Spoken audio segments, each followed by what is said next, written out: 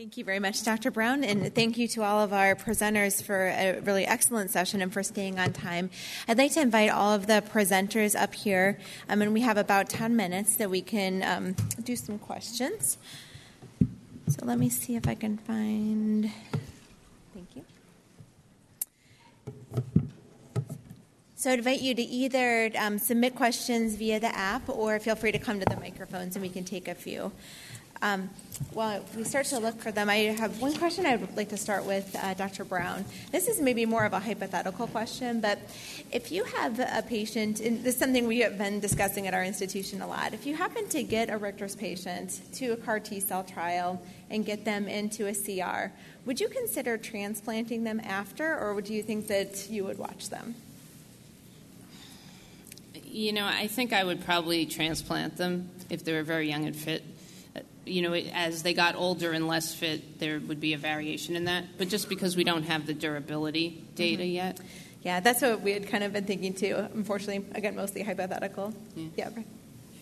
So a follow-up question to that. I wonder with the data for the venetoclax plus R-EPOCH, how much of the benefit do you think is actually the venetoclax making the Richter cells themselves more sensitive versus just the ability to clear out the marrow and enable the delivery of the chemotherapy? So, you know, we were able to deliver the chemotherapy, but it did have still about a 30% rate of febrile neutropenia. There were still significant issues with that. And I know Matt wants to speak because he's going to be testing that. I don't know if he has data yet with his BH3 profiling technique. Yeah, I mean, that's an ongoing area of investigation, and I think we don't really know the answer yet. I think we did certainly see a fair amount of toxicity from the R-EPOCH, particularly in the older patients who had poor marrow reserve. So one of the thoughts moving forward, you know, maintaining this idea of chemosensitization with venetoclax, but maybe de-intensifying the chemotherapy component, and that's something we might explore in the next phase of the trial. Great. And we have a question at the microphone. Continuing on CAR T therapy, we know that the durability is an issue, and yesterday we heard in multiple myeloma session that there may be a sort of a trial opening up where we will be using CAR Ts repeatedly. So maybe that can convince the authorities to lower the cost. That's number one. Number two, when we are using CAR T therapy in Richter's transformation, we still need bridging therapy because these are the patients who rapidly progress, and that 4 to 5 or 6 week period before which we will have CAR T therapy ready, I think we need to salvage these patients with some bridging therapy. And what are your thoughts on that therapy itself? What kind of therapy that will be? Well, you addressed some very important points, I think, with regard to durability of treatment. I think that in diffuse large cell, you have patients who may achieve a complete remission with undetectable disease. And even though there is lack of maintenance of the CAR T cell, they can still maintain a complete response. And this is seen mostly in the CD28 co-stimulatory domain, which is, I mentioned, somewhat like a sugar high, allows for more rapid expansion. Potentially, it's been argued, may be active against more aggressive types of disease.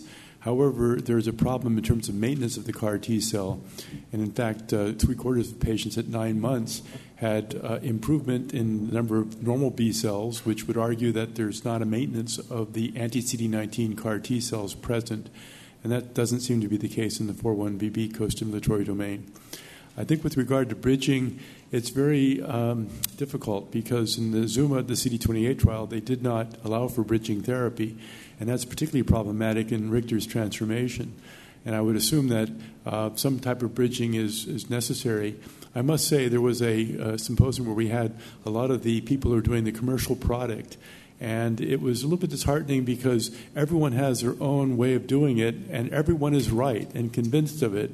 And I think that the problem that we may have is how do you reconcile the differences in bridging strategy or whether you use bridging strategy and all the other variables. So I think right now we may be limited in terms of being able to make projections as how the best approach is going to be. And that's a little bit discouraging. I think we need to think about how we introduce these 3rd, 4th, and 6th generation of CAR T cell. Obviously, there are potential toxicities involved, But I do think we'll need to do it for such entities as Richter's, which even for CAR T cells is problematic. Great. Dr. Rai? Yeah, I want to congratulate all of the speakers for excellent discussion of very rarely handled topics. My questions are for Sylvia about the practical place for Notch 1 in the clinical practice of people treating, managing CLL. Because her discussion was excellent, but it did not leave us with any clear idea what to do with the Notch 1 positivity. And the question for Tom is that he gave a fantastic table of the costs and the antigens and all that, but when you have a patient who seems to be eligible to be considered for CAR T, what do you use? And as Jennifer says, do you use it as a prelude to transplant? There's a lot in there.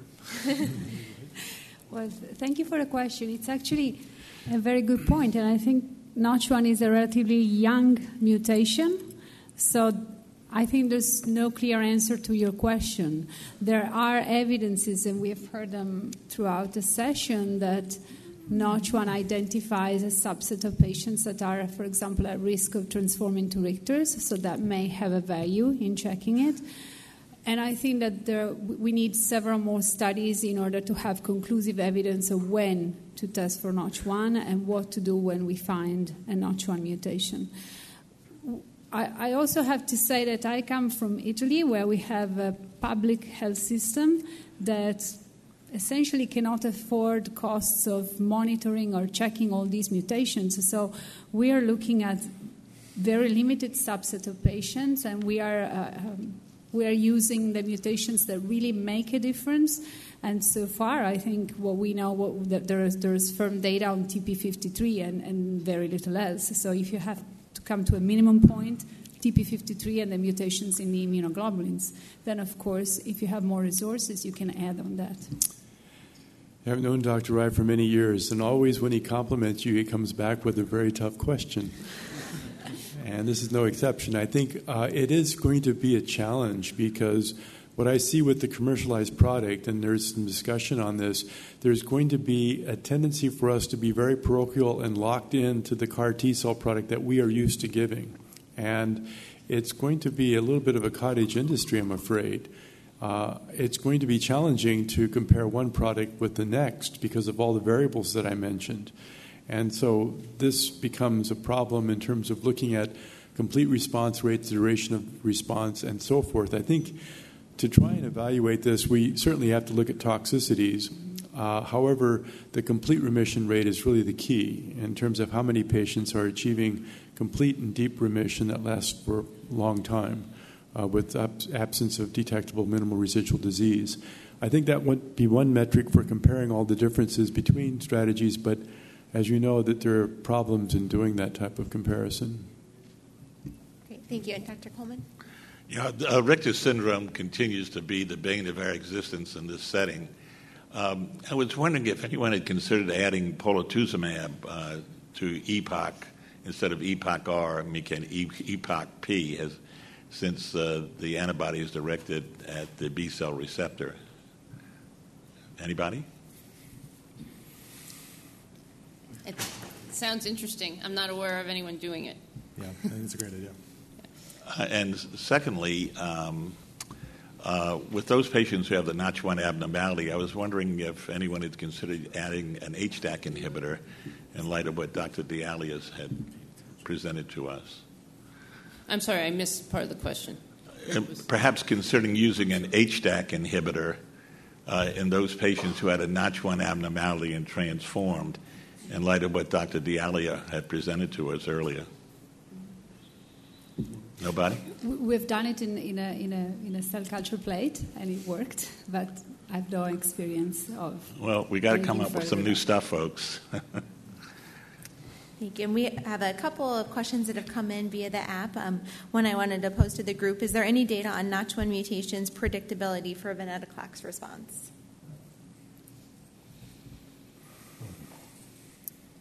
I think there's limited data looking at that question. I haven't seen any convincing difference in terms of durability of response based on Notch1, but I think the numbers of patients tested have been very small.